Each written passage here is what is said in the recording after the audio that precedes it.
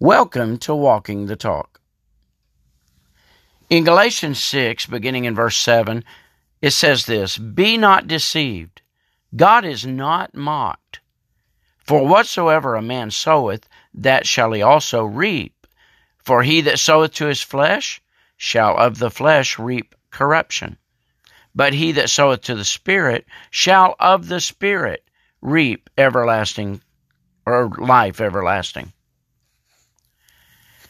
There is a temptation to try to take advantage of God's mercy by claiming His willingness to forgive and to save me no matter what I do.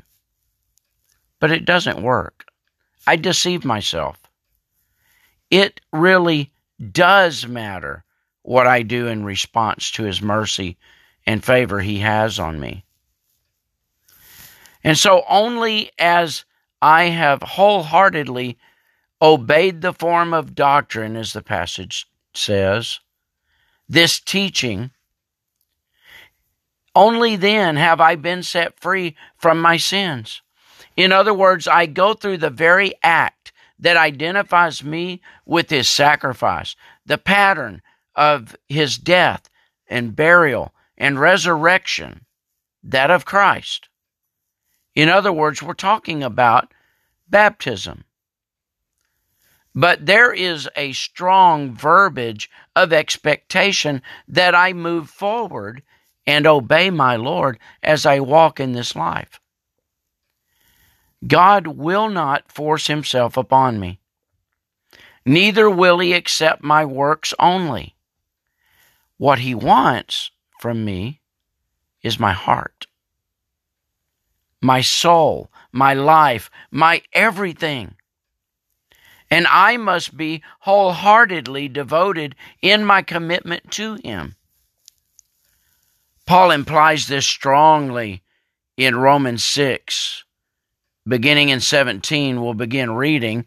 It says, "But God be thanked that ye were the servants of sin, but ye have obeyed from the heart that form of doctrine which was delivered you. Being then made free from sin, ye became the servants of righteousness. I speak after the manner of men, because of the infirmity of your flesh. For as ye have yielded your members servants to uncleanness, and to iniquity unto iniquity, even so now yield your members servants to righteousness unto holiness.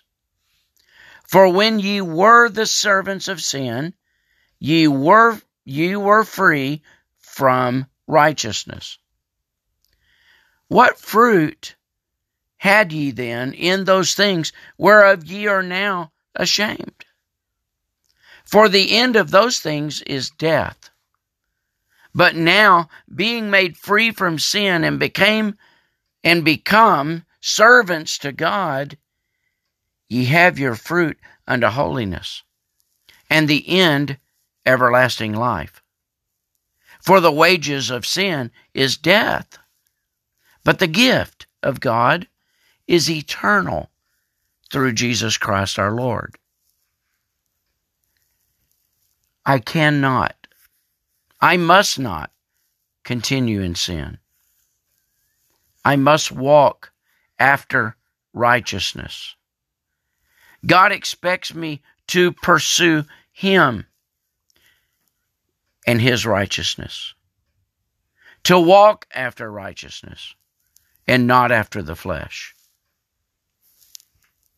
Join me next time as we continue to walk the talk.